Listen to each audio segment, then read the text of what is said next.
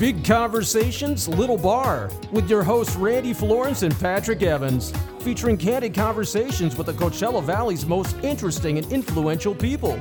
Pull up a bar stool and enjoy Big Conversations, Little Bar.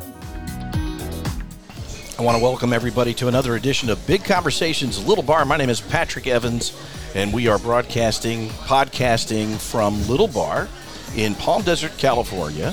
If it's a little noisier than normal, it's because Skip Page, who is the owner of Little Bar, is hosting a watch party.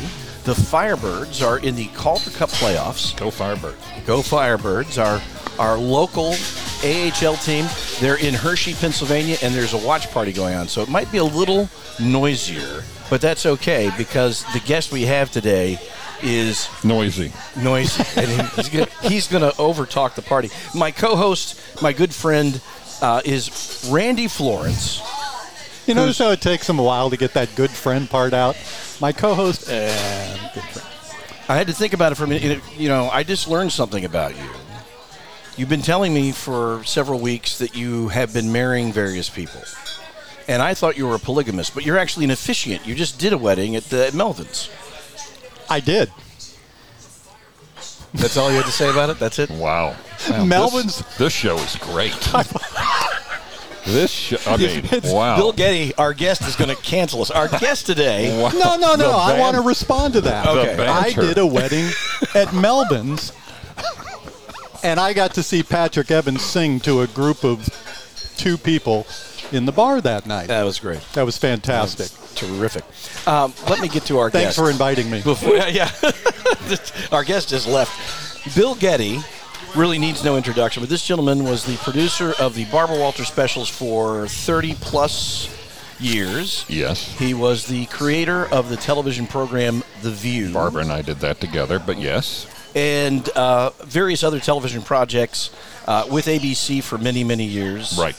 And 10 Most Fascinating People for, 25 years or something like that. Yeah. And some of the most watched television that was really ever made. I mean, it was. Yeah. I think you have to go to maybe Ed Sullivan might beat us on that, but something like Lucy, things of that nature. But yeah. When I talk to people about, and I've known you for a few years, and I feel very privileged to call you a friend, but you're the guy that when Barbara said, "Well, I want to do an interview with Ronald Reagan," right? When you got those folks on the phone, they said yes. Well, people got the sense that everybody said yes. Most people said no. Most people said, "I'm not ready for that yet. This is not my moment. In a few years, I'll be ready." And a lot of people we didn't end up doing because of that. But it's very interesting to sit down with Barbara Walters. You had to feel, whether you were a celebrity or politician or whatever, that all the stars were aligned. This was the moment to sit with her because you got the sense that she wasn't going to ask you 5 years from now or 2 years from now, or if this was too early, you ducked it, And so there are people we chased over the course of time, people that you would think would be nothing. You'd think, Jennifer Aniston. You didn't get Jennifer? Never got Jennifer Aniston. And I asked her once, she came on The View, a few times, and I said, "What's the deal?" She says, "I'm not old enough yet." And now she's too old. So, no, I'm sorry. That's not right. I'm very old. It's just a joke. It's just a joke. That's going to be another hour and a half podcast, right? All right, so I want to start with, we're already kind of into it, but I have this one question for you. And you and Barbara crafted The View and created this show that is still relevant and interesting and sometimes controversial. Mm-hmm. My question to you is, if you had to get rid of one of the co-hosts of The View, who is it and why is it Joy Behar? Well, Joy there wouldn't next week on the podcast. There would be no View without Joy Behar. Joy Behar was one of the instrumental pieces of that show. It makes perfect sense that she's still there. It's a completely different show now. Let me. When we were starting out, the idea was that Barbara comes on, a few days a week, and then Joy would take her place.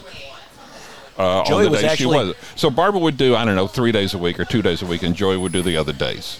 And little by little, people said, "Well, we like Joy. Why isn't she just on every day?" And so we put her on every day. And then all of a sudden, Barbara's like, "There are too many of us here."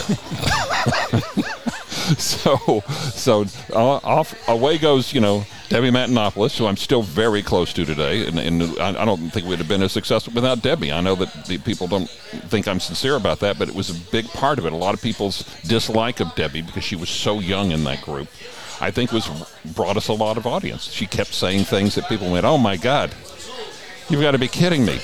Is this what the younger generation is like?" And it's like, yeah, that's what they're like. Yeah. And so I thought that was very good for us. I haven't seen, it's a fascinating thing with The View. I haven't seen The View since I left 10 years ago. Really? I have not seen it. I sort of made a decision, I did it for 17 years. Wow. So I guess it's 9 years ago that I left, if I remember correctly. And I thought, but because of social media, I feel like I've seen it. Yeah, you managed to get. And when we first started, we fought to have somebody write about us. And if somebody wrote once a week something, even if it was nasty, we're like, thank goodness somebody wrote.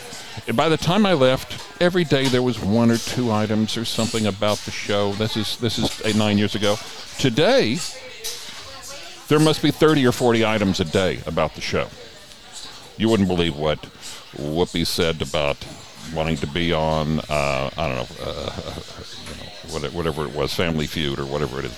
What's the show she wants to take Pat Sajak's place she wants on. Wheel of Fortune. Everybody says to Ryan Seacrest is getting that. And it's not going to be Whoopi probably because, she's my age, so they're probably going to go, how many years has she got? We want somebody. But how cool would it be to have Whoopi Goldberg doing the Wheel of Fortune? It'd make perfect sense. But you know what? It's an ageist world. Probably Ryan Seacrest is probably too old in their mind. Wow. But I don't know where I'm going with this. But over the course of time, when we started that show, and this is kind of what I find fascinating is the numbers. And for those of you who don't care about how many people watch television or whatever, I don't know what to do. It's an obsession with me. How many people watch things now versus then? When we first started that show, the goal was to find 1 million women 18 to 49 every day, and 1.5 million women 25 to 54. Those were the numbers that made money. And so every Thursday we would get this sheet and we'd go like, we only had 950,000 women 18 to 49, but we got our 1.5 million on 25. And by the time I left, we were cranking out that number. We also had, 4 million a day, 3.5, 4 million people a day watching the show. That's a huge number. We had, I'm getting to this. Hang on a second. We also would have, in the big moments, Obama wins the election, Obama comes on the show, whatever it is, that was really the sweet spot for us, sometimes 6 million people a day. And this is nothing compared to Oprah was pulling in 10 or 12, Ellen's pulling in 7 or 8. All of this is happening just 10, 12, 13 years ago. All right. Today, The View is I think the number one talk show on television. It wasn't when I was there. The number one talk show on television. How many people watch it? 2 million. How many? Daily. Yeah, 2.25. What about women 18 to 49? We're supposed to get 1 million today. 150,000. 150,000? How about women 25 to 54? We're supposed to get 1.5 million. 250,000 maybe. So my point is, and I realize that there are other ways to monetize things today. That like I said, there are 20, 30, there's social media, but the actual numbers are so much smaller. This business, the traditional business that we know and love, is dying. There's no question about it. Doesn't mean it won't be replaced by something.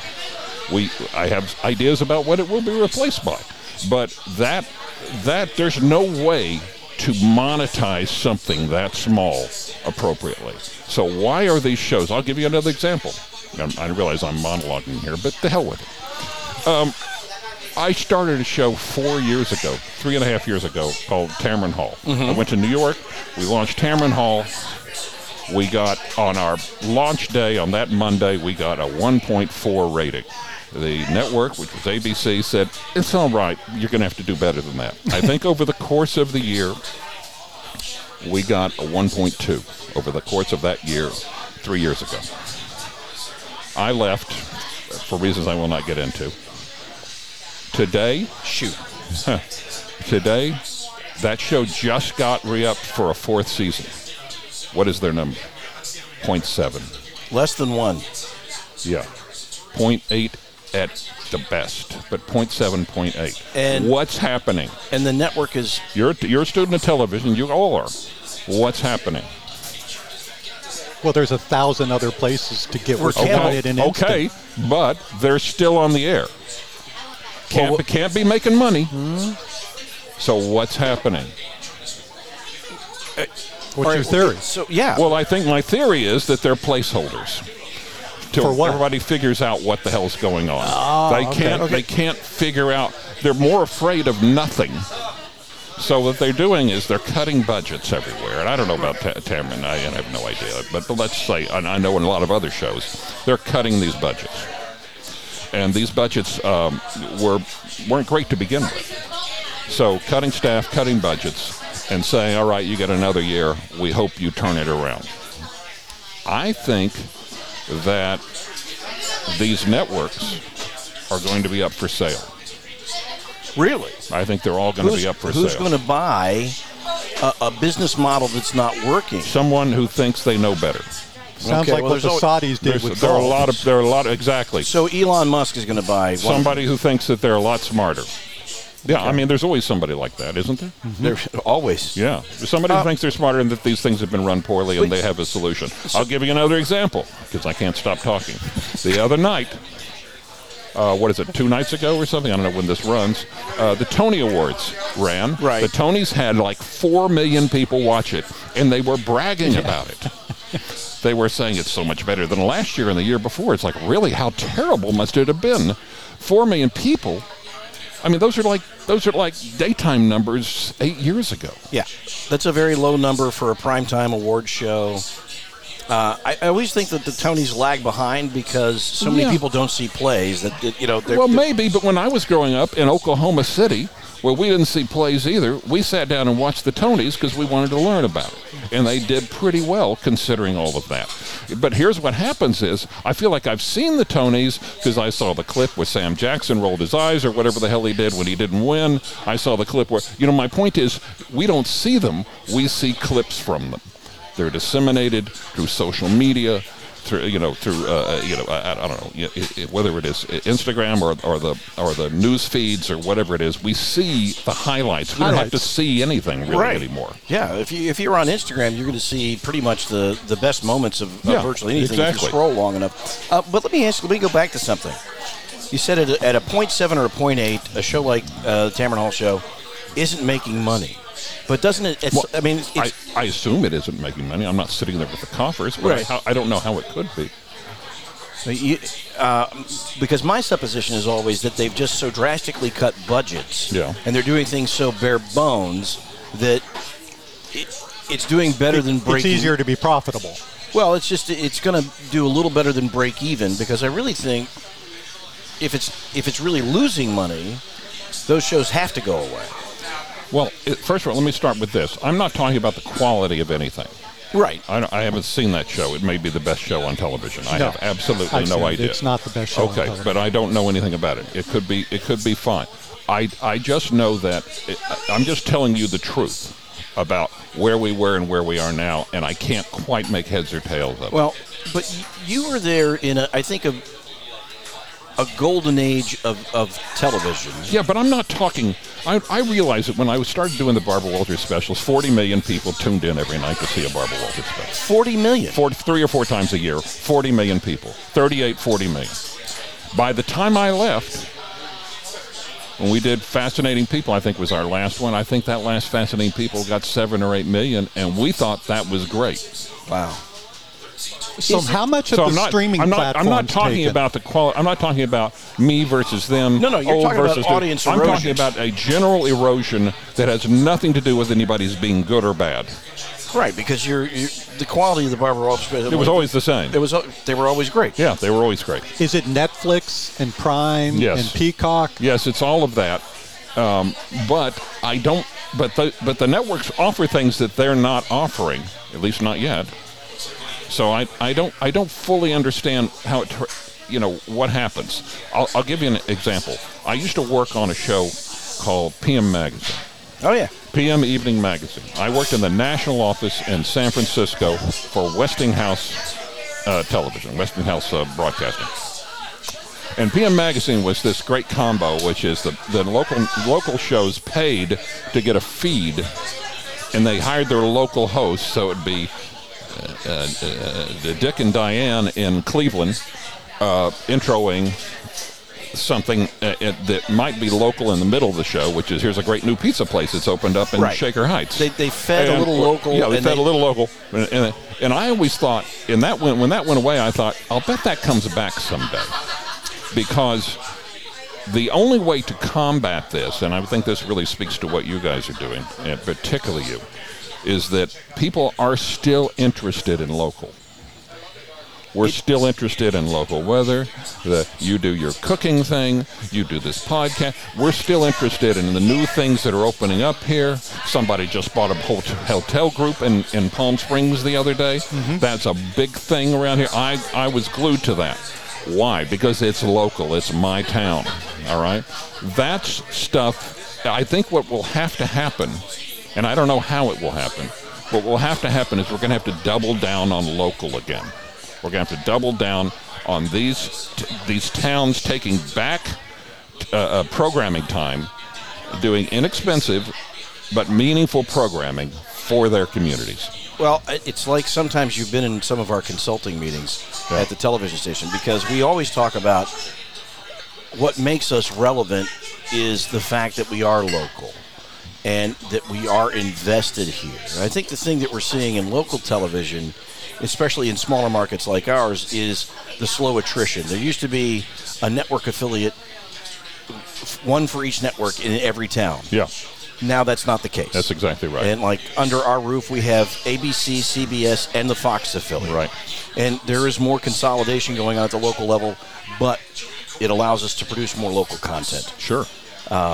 So local makes us relevant in television. I think one of the other things that makes things like ABC and CBS still relevant is we want to watch sports live. Yes. And no one wants to watch a game that's 3 hours old because you probably know the outcome. So it is local content and live sporting events. No question. I am actually interested in the Coachella Valley Firebirds. I don't give a flip about hockey. Never cared about hockey. All of a sudden, we have a hockey team. It's your team now. It's my team. You know, it's the reason I follow the Texas Longhorns anything, because that's where I went to school. And I think that television is going to go that way. Not all of it, not Netflix, but, you know, we're going to have to do something to find this audience again, don't you think? Absolutely. You know, there's a few things happening right now, too, that kind of seem to be coming together. You've got, you talked about TV being in kind of a placeholder place right now. What is AI going to mean towards this? How many of them are just sitting back and saying, we're waiting a couple of weeks and then we won't even need writers anymore, and that's where we're going to head? Well, you know, that's so out of my world. I don't understand any of that at all. I'm sort of too old to believe that will be real. I just don't understand it. It doesn't make any sense to me, and I think that we're in a personality business, and I don't trust the weather until I hear from Patrick. You know, it's that's just the way. By the way, it's going to be hot. Yeah, it's going to be hot. It's not going to be that. But I'll tell you this. Right now, I'm sitting here thinking, why is it so cool into June? Why is it this cool? And I'm sitting with you, and I'm sitting here thinking, that's really what I want to talk to you about. Why is it that I sat out for hours this morning and could have used a little blanket? You know what I'm saying? Doesn't make any sense. What's happening? That's local news. That's local. I want to hear about that. Do you see what I'm saying? I get it, and I depend on it because obviously that's where I draw my paycheck until this podcast hits a big. You know, until it ruins your entire career. Well, it could go either way on that. The thing about AI, and I think Bill kind of made this point, local television, we do a lot of research about why people watch what they watch, and some of it is content, but a lot of it, that gets unsaid is I watch Channel 3 because I'd like to sit down and have a beer with John White. That's right. He seems like a great guy. Yeah, he isn't, by the way. Terrible man. You and I know him Awful. for years. Awful. And, just a horrible human being. But yeah, I know what you're saying. No, I'm kidding. I like. Well, if it wasn't for Patrick's sausage, I wouldn't be sitting here. That may be going 2 different episodes. That's all different. Hey now. But the point there's my Johnny. The point about AI is this: you will. Things gone off the track so early. Wow. You could have AI writing content. But people still like to see their local. I'm like, at some point on a weekend, I'm going to show up at Costco and people are going to come and say hi. AI is never going to do that. That's true. Never going to do that. Yep. So, I dabbled with that Chat GPT and I asked it to write a love poem. It was really bad. And it misspelled my wife's name twice. So I can't send that to her. So the technology's not there yet. But I got a really good picture of Han Solo on the bridge of the Star Trek Enterprise, though. That was awesome. Tell me, Bill. Let's go back to those specials that you did. Mm-hmm. And you talked about the people you chased and never got. And I'm surprised that Jennifer Aniston said no. Yeah. Who were some of the other gotaways? People like Brad Pitt and that's a crowd. Like that sort of. There are people that I think that really. I understand it because there are certain people who are really good at this. George Clooney's very good at it. You can sit down. He's funny. He's quick. And there are people who know they're not that good at it, So, and I think that over the course of time, we have a lot of actors who are not very good interviews. That is very true. Without a script, there was a time. There's no Katharine Hepburn. They're just not. They're not. Or Jimmy Stewart, or I'm trying to think. And Jim Garner. People who were just interesting in their own right. They were fascinating people. One of the first interviews we did was with Audrey Hepburn. She knew who she was and she knew what she wanted to say, and I thought that this is amazing. This was one of the first specials I did was Audrey Hepburn, and I thought this is going to be an amazing ride. But there was no other Audrey Hepburn. You know what I mean? Yes. It was your first, and it was kind of the pinnacle. Well, yes. In the sense of we did Sophia Loren. We did Lauren Bacall. We did some other big female names. But my point is, a lot of them were, and I'm not going to name names, but a lot of them were, star of the moment. Yeah. Big then, and it doesn't matter that much now. Was that entirely for ratings? I think that we thought, we saw the show as, it's about this moment in time. Okay. So it had to be that, and it wasn't always just celebrities. It wasn't celebrities. It wasn't always just actors. It was a variety of people, and one of the reasons that I came to Barbara with 10 Most Fascinating People, because that was my show. Came to her and I said, "Look, we're running out of these 3 people who can hold your attention for an hour."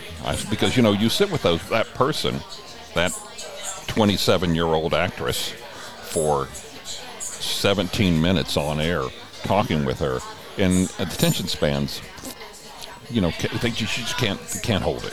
So I said, what if we do this 10 Most Fascinating People thing, and the ones we don't get, we do a little ride around, and the ones we do get that are boring, they only have to be 3 minutes or 4 minutes. And she loved that idea? She loved the idea. And I said, and it allowed her to do things that she used to do, which she couldn't do anymore, like a politician, a business person, an athlete, people that you'd never give 20 minutes of a show to. Right. And that's the show that extended her run. She basically retired and did that show 2 more times with me. She said, "I'm out of here. I'm out of the View. Goodbye." Then she would call me. This is whatever this was, 8 years ago, and say, "How about one more 10 Most Fascinating People?" And I would fly in New York from out here in Rancho Mirage. I'd fly into New York and spend 3 months with her. We'd do another one. We'd kiss. Goodbye. It's been great working with you. We're retiring now. So long. And she called me again and said, "One last one." And so we did 2 more after her official retirement. She did 2 more 10 Most Fascinating People. So I was very proud of that, because that was my show. I was very proud of it. Was that your list, the guests? Well, we put our heads together, You know, I mean, and the nice thing I thought about it was that if one of the people was, I don't know, the Pope, it didn't matter. That's a good get. You know, the Pope's not going to do the show. Nobody expects the Pope to do the show. I don't know. This Pope, maybe he's ill now, but I think this Pope might next week, Tuesday, isn't it? Here a little bar. Yeah, he's going to do this podcast. Yeah, exactly. We got Pope Francis. Yeah, He'll love the little bar. But anyway, yeah, I mean that was special to me that she was willing to do that show 2 more times before the end. And those were the 2 shows that she did basically coming out of retirement to do it. Right. That's right. After she said goodbye to everybody, she's like, I think I can do that. All right, let me ask you, you did, following that, Megyn Kelly famously left Fox News. Yeah. And kind of, I feel like maybe she burnt a bridge. Well, first of all, when I did something with Megyn, she was still at Fox. She was still at Fox? Yeah. Okay. I mean, I was at Fox there alone with, what's his name? Ailes. Oh, Roger Ailes. Roger Ailes, with the feet up in the Barca Lounge or talking with him for hours. We were right at the thick of things there in Fox when we did that special. They wanted her to do a special for Fox, prime time, not Fox News, Fox prime time. Right. That was sort of Barbara Walters-like. Yes. And I said, well, here's what we do. And I was very honest with them. I said, there is no Barbara left. You're not Barbara. You're not Barbara. And I love her. I love Megyn Kelly. Love her. I thought she was great. Thought she was fun to work with. I thought she brought good ideas to the table. I had a great time with her. But I think in retrospect, she should have said, here's what I do. Let's fashion a show around that instead of doing a show like Barbara did. But we did do Trump. Yeah. We did do Trump, and that was a big part of, I was on the phone a lot with Donald Trump about this, and he wanted to get out of it, and I said, no, I really need you to do this, and I said, it's going to be good, and it's going to be interesting, and blah, blah, blah, and I don't think he was fine with the interview, and she caught some flack because people thought she wasn't tough enough on him. Was it in studio? We did the Trump interview. Oh, man, he knows as my brain is going. I can't remember where we did the Trump interview. Well, I just wonder about the whole process of how that. Surreal was that, working with he's become such a polarizing figure. I think that what we did was, let me just finish this. What we did, I think we had a sort of set that we would build each time in a particular place in Midtown Manhattan and try to make it look, we tried to make it look a little different. I don't know whether we were successful or not. We did Michael Douglas, who I've known forever and a great guy, and I think he was just doing me a favor. And he liked Megyn. He liked her. He thought she'd be interesting, and I think he was fine with that interview. And we did somebody else, and I can't remember anything. Anyway, wait. About Donald Trump. What about Donald? Yeah, it's just been surreal. That whole experience, and to look at where he was then and where he is now, and it's kind of a bizarre honestly, thing. I think that it never occurred to me that he'd be president. It just never occurred to me. I think it never occurred to a lot of people. I'd known him forever. Donald Trump was always very generous with his time with The View. When you called up and said, we're doing a funny bit on, Barbara is a short order cook, and would you show up and be a guest that she's serving? And then he'd be like, sure, I love Barbara, whatever you need. No, that's kind of how I saw him. We had some terse words because Rosie said a number of nasty things about him, and he called me up and threatened to sue. Well, that's unusual. That wasn't fun. We got through it, but it wasn't fun. But overall, I thought he was kind of a fun guy to be around, and I appreciated what he did for the show. And he was one of those guys that you could, when you were in trouble, guest drop out. You could get him on the line because he was loved sitting the around. publicity. So you say, look, I hate to say this, but Ray Liotta it can't be there today. So standing in for Ray Liotta. And he says, well, I don't know. I've got a lot going on. I said, you'd be really doing me a favor, Mr. Trump, if you just come over here. Well, I'll get you in and out of here. I'll send a car, do everything, whatever it takes. You'll be here for 15 minutes. And he'd be like, all right, Bill, anything for Barbara. And I always appreciated that about it. But it never occurred to me that he would be president of the United States. Just never, ever occurred to me. Have you? We don't do a political podcast, but I'm just curious. Have you had contact with him post? No, nothing. No, it's that whole thing happened. That was the moment of my departure from that world. Yeah. So he could really use an appearance on The View right about now. I'm sure they'd have He was in a Cuban restaurant today, so at least we know what he likes to eat. I want to go back to something. We should point out that this podcast is being taped on the day that the former president was indicted on federal charges. So it's more importantly, the Coachella Valley Firebirds are playing. It is more important. I want to go back and ask something. You alluded to something earlier that I know was something you talked about a lot when you started with Barbara, which was she had to deal with some things around sexism and ageism and those kind of things. We're now just a few years past the whole Me Too thing. Yeah. Where are we compared to what you thought she was dealing with 30 years ago? Well, I do think we've come a long way. I personally, and it may just be because I'm older, I personally think ageism is a bigger issue right now than sexism. But it may just be because I'm older. I don't know, and because I'm not a woman. And maybe if I was a woman, I'd look at this differently. But I did see her overcome a lot of stuff in terms of sexism. Ageism, not so much. She managed to stay on the air much longer than most people would have, particularly as a woman. Now, I'm not saying she didn't overcome. She overcame a lot of things. But whether it had a lasting impact on our society, I'm not so sure. She overcame ageism. Whether we are there, I don't know. And as people who live here in the Coachella Valley, I think it's a huge issue here. I think that let's face it, a lot of old folks here, and some were pushed out before their time and are carrying grudges about it. There's no question about it. I'll get over it. Yeah, right, relatively exactly. Fast. I think that's something we as a nation have not really dealt with because people don't think it's that big a deal. But it is a big deal because we're pushing out people with experience and talent and who have I think there's a lot to be said for experienced individuals. Look, all I can tell you is that when Pat Sajak, who just announced it, I think it was today or yesterday or whatever it was, that he was leaving, most people went, you've been there 41 years, get out. It's enough already. And then when Whoopi said, I want to be the next host, I think a lot of people went, you're too old. Right? Yeah. Yeah. Right? Too old. Yep. Well, it takes a lot of brain power to do that show. I'm sorry, but come on. The brains is it's no Wheel of Fortune.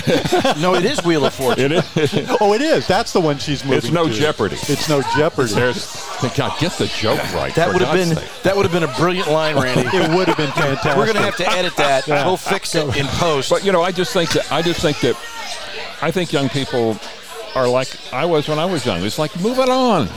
Let's clear it up at the top and make some room for the rest of us. I think there's a lot of that goes on. There is. I had a friend, a guy named Whitey Mitchell, who was a very interesting character. The song Stand By Me? Mm-hmm. The bass solo on that is Whitey Mitchell. The very beginning. He was a bass jazz player in New York, and he did that in several other recordings. Decided to come to Hollywood, and he wrote for great shows. He invented the line, sorry about that, Chief. He wrote for Get Smart. Right. But he told me when he reached 40 years old, the phone stopped ringing. Right. And he wrote At 40. At 40. He wrote Get Smart. He wrote All in the Family. He wrote all these great shows. Yeah. And then he came out and became a golf pro. He's one of these guys who was just too much talent. Yeah. But the cone of silence thing probably I demand the cone of silence. Not the cone of silence. I demand it. So yeah, there is that, but I mean, I don't know that the line's 40 anymore, but it's probably 50. Oh, absolutely. And I think you're right. I mean, for women broadcast, you look like a guy like Hugh Downs, who stayed on the air for a very long time. Men in network television hold on longer. Maybe. I mean, yeah, it's so hard to talk about because in a lot of things in television, you can fire people for pretty much any reason in TV. You know, it's not like a lot of other professions. It's like you're not bringing in the numbers. You know, it's just we're looking for a different audience. Or about, you know, there's so many things, so many reasons to give other than you're too damn old, right? There's so many other reasons. That won't put you in court. That's exactly right. Yeah. But, you know, I've worked closely, I work closely with David Hartman, you know, and all the various people who work, Joan London, all these people that I love David Hartman, admire David Hartman. What a guy. You get on the phone with David Hartman today, he's as sharp as ever. I mean, I don't think he wants to be doing that, but my point is, I think when he left, he still wanted to be doing it. Yeah. I mean, you know, I think he left for a good reason. I think he left on his own terms and everything, but I'm sure that somebody in there went, it's time, move it along. Yeah. Charlie Gibson left before his time, you know. I mean, all these. I mean, I'm talking about men here. I mean, if you get to women, I'm sure the grievance level is twice that. Yeah. You know, because you're not as pretty as you used to be, right? It's all that stuff. You know, and it's like, no, that was not why they were there. I didn't think. It's not supposed to be why, but I didn't think. I thought. I mean, it's a big part. But I will say that there's these intangibles to television. It's like, oh, they were not a good pair, or they had no chemistry, or whatever it is. And some of that is true. Some of these things you got to get rid of people because and they look at the numbers don't lie. So the numbers are the numbers, and I think that's the thing in television. You go like, that's not ageism. You're not drawing an audience, you know. So, you talked about, you kind of alluded to the idea that you have some idea like we're placeholding, and there's something else that's going to come along. Yeah. What do you think that is? And is it TV? Yeah, it may not be TV. Yeah. Yeah, I mean, I think that we are going to, at some point, grow tired of binging on these shows. I actually believe that that's coming. I can sort of feel it myself. Do you do that? Yeah. And I have a sort of sense that we'll be looking for something different. And I think that we're going to have to double down on live. Just going to have to. Nobody cares. You think nobody cares anymore? But I got to tell you, the sporting events, the news, the whatever, I think that's the stuff that we're going to have to figure out a way to cover differently in a way that's more dynamic. And I don't have an answer because I'm too damn old. But I do believe that you can't get rid of what the networks do. There's nobody there to replace it. Right. So, you know, and I noticed that, you know, Netflix and a few of these others they're doing live events. There was like a live, you know, Chris Rock concert. Well, that's not a live event to me. I don't care about that. I don't have to watch the Chris Rock concert live. Doesn't mean anything. Right, you can watch it on replay. Yeah, that's not. It's not the same thing. It goes back to sporting events and breaking news. Yeah, and exactly. things that matter that I don't want to stream later because it's either immediate or it doesn't matter. About as far as I can wait is like when I watch golf on the weekends. If I'm like a half hour behind or something, that's fine. You know what I'm saying? Like I DVR it. Right. But if I get too far behind, I know that I'm going to get an alert. I don't know. Koepka's won again or something, and that's going to ruin the whole thing for me. Right. So I have to sort of stay on top of it. I think that's the solution, but I don't exactly know. I think we have to cover news differently. I think we have to somehow it's going to have to be. It can't just be punditry. It's got to be something else. Well, I do think the advent of cable and the blurring of this line between commentator and opinion and news. Yeah. We've blurred this line terribly, and I really like that to be a very sharp, broad, unbreachable line, because I grew up in a journalism side of that. I would like it too. You know, I was reading today. I have a lot of friends who work at News Nation, and the Cuomo. I have got the Cuomo show, and I have a lot of people, a lot of my friends who worked on The View are now at that show, and I watch that show, and I think, okay, there's something kind of middle of the road. There's a centrist point of view here that they're not doing what everyone else is doing, and it appears to be growing. So I would like to see something like that happen, because obviously CNN's taking it on the chin. And I don't I don't have any solutions because I'm not in this game anymore. But I do believe that most people are in the middle somewhere. We're center right or we're center left. I believe that's where the audience is. I saw a statistic today that the independents outnumber both sides combined. So that's a big middle. And I don't think we're appealing to the middle very much. But maybe local is. Maybe there's such a backlash to the national that we've all been dealing with over the last 6 or 7 years, that people are coming back into the local, and it's going to become more important. I certainly think it is. When I look for news, that's where I'm going now, is local. Yeah, but I also worry about this as a local broadcaster. We get painted by a very broad brush, and people assume that we have a view left or right. Fake weather. Fake weather. Hey, if I told you last year in June it would be 86 yesterday, you wouldn't have believed me. God, you're still hammering on that. I am. Yeah. So, it's very difficult. We've entered a kind of a phase where people want to distrust journalists rather than trust them. Yes. And I think it's a dangerous place to be. And part of that, again, goes back to this blurring of the line where people say, I get my news from Sean Hannity. You're not getting news from Sean Hannity. I'm not picking on one side or the other. Yeah. Or Rachel Maddow. Those are not news programs. That's exactly right. Those are commentary programs with a specific point of view. Yeah. And it's a very dangerous place. Something happened. Firebirds just scored. Firebirds. Go Firebirds. This is hockey, yes? This is hockey. All right, fine. The thing on ice? Yeah, okay, got it. Figure skating. I worked with David Hartman and Charlie Gibson for years. I don't really know their politics. And I worked with them where we sat around and had drinks and into the night kind of stuff. Don't really, I generally got a sense they were kind of middle of the road, a little right or a little left. But that was kind of it. Yeah.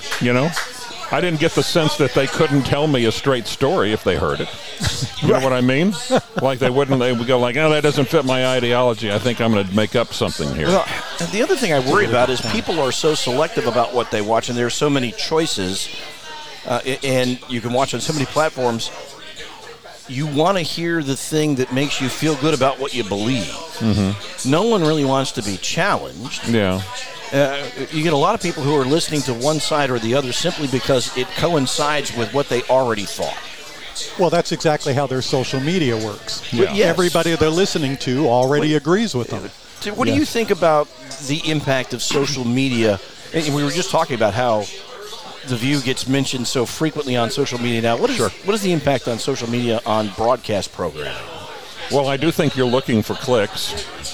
I think that's part of it, and that's how you're monetizing things now, which is probably not great. But I don't, how that saves television in the end probably doesn't. Yeah. Probably not enough money there. All right, I will tell you this story. When I first started dating my wife, we have 2 young kids. Her kids were her first marriage. I watched the way they watched television. Yeah. And they were 6 and 10. Mm-hmm. And I continue to watch the way they watch television. They don't care at all about live broadcasts. Right. They're 0% impressed that I'm on a live newscast. Right. They were watching Disney shows from 8 years ago because that's what they love. Yeah. They stream everything. Because they can watch anything they want to watch anything they want, anytime. And if it's something that they really enjoyed, they'll watch it again and again. Now, I do that with Goodfellas and your weather broadcasts. Oh, I love those. No, but it's really sort of sad at home alone with the big bottle of God, gin. I'm good. Yeah. Watching himself Oh, over it's and hot. over again. forcing the dachshunds to no. Look, watch. Look at this. This is from 2003. I don't think you appreciated that. This is the day it rained, boys. This is the rainy day. Look at how I handle this. So, but how do broadcast? I mean, how does a network? How does a guy like you, who produced great television, how do you overcome that and get these kids' attention back? Well, here's what I'd say is that I watch television sort of the same way. My wife is like nudging me. You need to get your face out of the iPad and watch this. And also, like a month later, I'll say, there's a new show called blah, blah, blah. And she said, yeah, we watched that. We've seen that. When was the last time you saw a commercial? Do you ever watch commercials? I know. Well, that's part of the problem. That's is that, it. And that's why I tape like golf. Yeah. So I can roll through all those Callaway commercials and TaylorMade and just zip through it. So yeah, that's a big problem too, and they know that. That's why they have the playing through stuff where they have the commercial running while you can still watch golf, which I also zip through because I don't want to do that.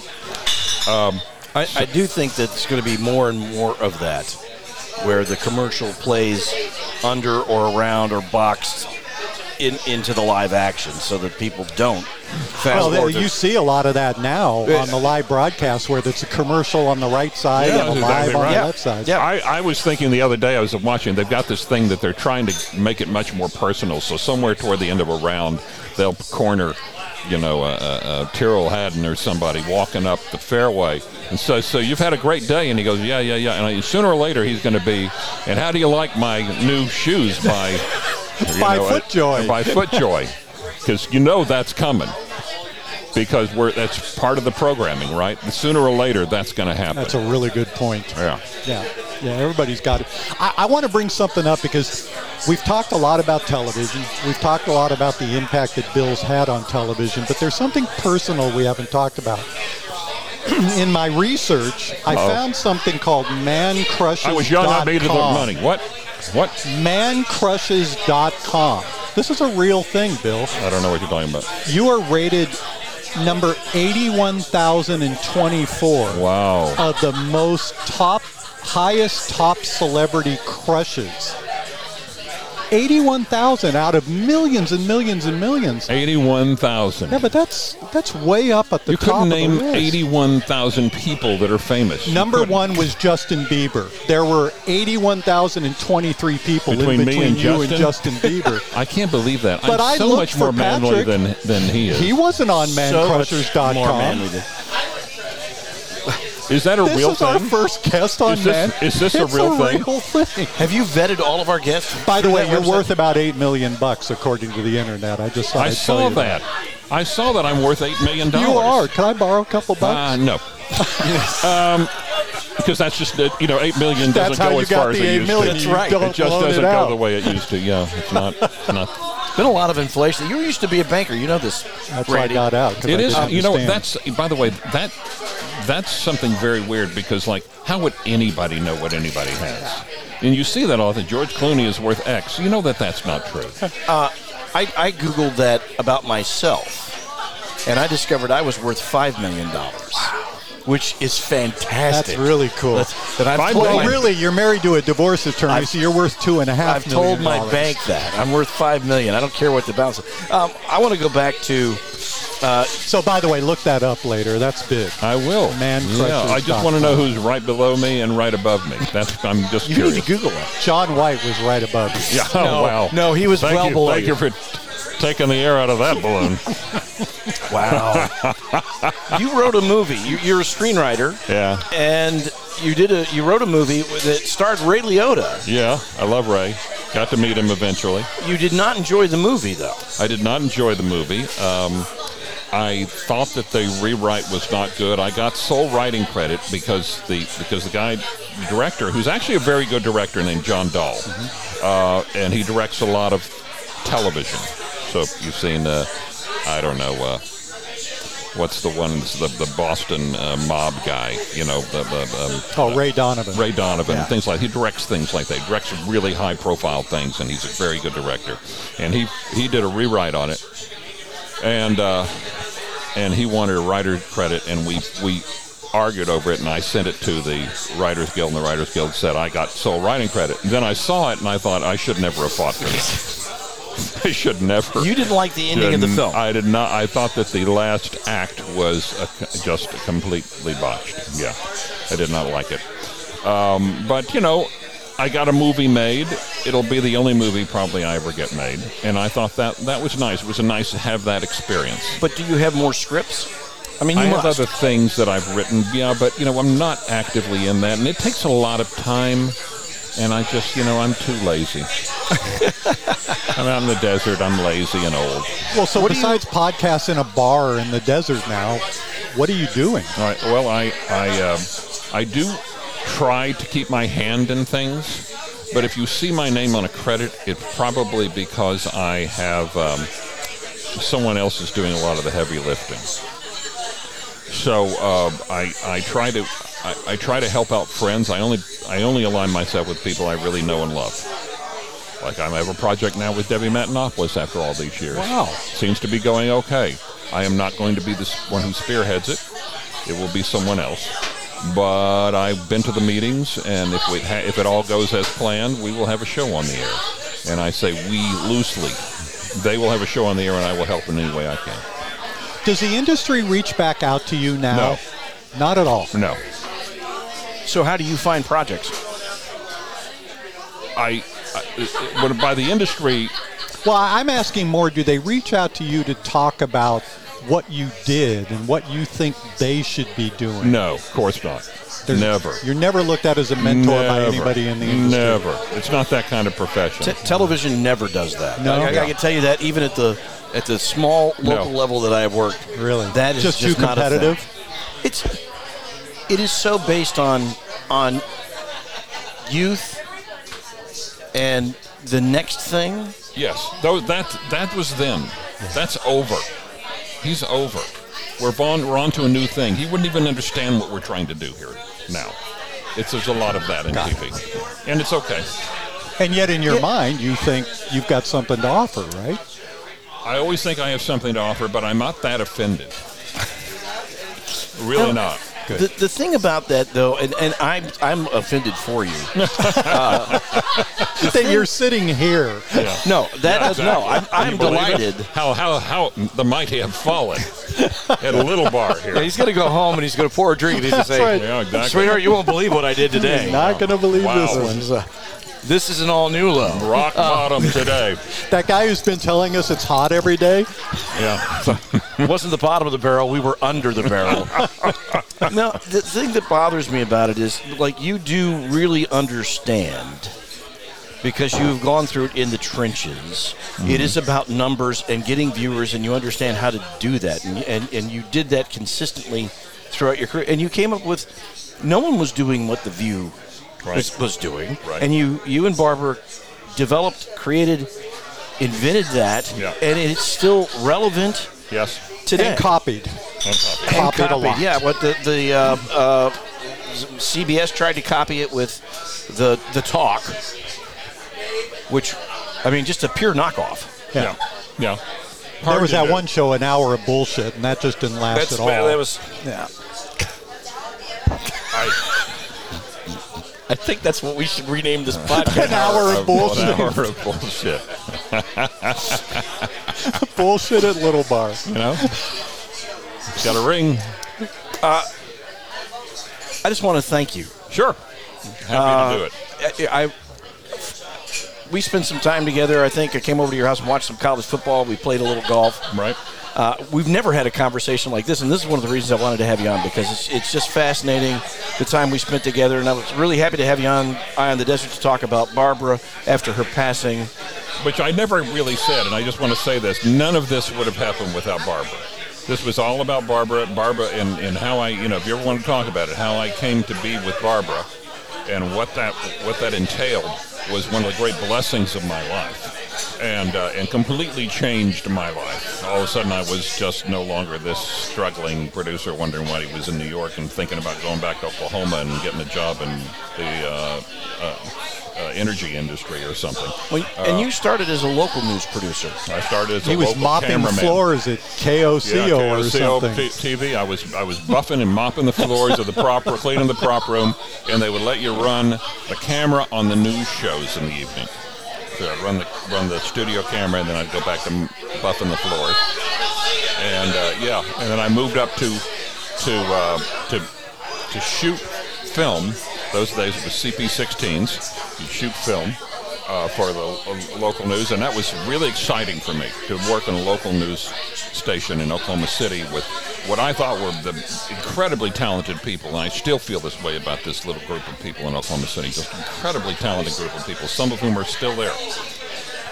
And that was what turned me on about television. That was the launching part for me, was being a cameraman. It gets under your skin when you work in a newsroom environment. Yeah, it just gets under your skin. I started as a camera operator too, and so you don't want to leave. Yeah, you know, they gave us a car and a camera, and I did, and then I'd get off at 7 o'clock in the evening, and people go out there at 9 or 10 o'clock at night. I'd be sitting on the car. I'm like, what are you doing here? It's like, no. Could be something. It could be a fire or something. I'm just going to stay here until something happens. I'm just going to hang around. Somebody's going to shoot somebody sooner or later. Well, this has been a joy and a true delight. It really was exciting to have you here. It's a pleasure to be here. Thank you. One of those moments where I think we delved into some pretty good information, I too. think we did. Mancrushes.com. That is the first reference to it really on this podcast. That's the one part we're going to edit out. Unedited That's the only show, research I did. It's out. On behalf of my co-host, Randy Florence, and our producer extraordinaire, John McMullen, and our guest, Bill Geddie, thank you so much for spending some time with us at Little Bar. You're listening to Big Conversations Little Bar, and we'll be back again next week. Thanks for listening to Big Conversations Little Bar. Join Randy and Patrick next time as we keep the conversation going right here on Big Conversations Little Bar.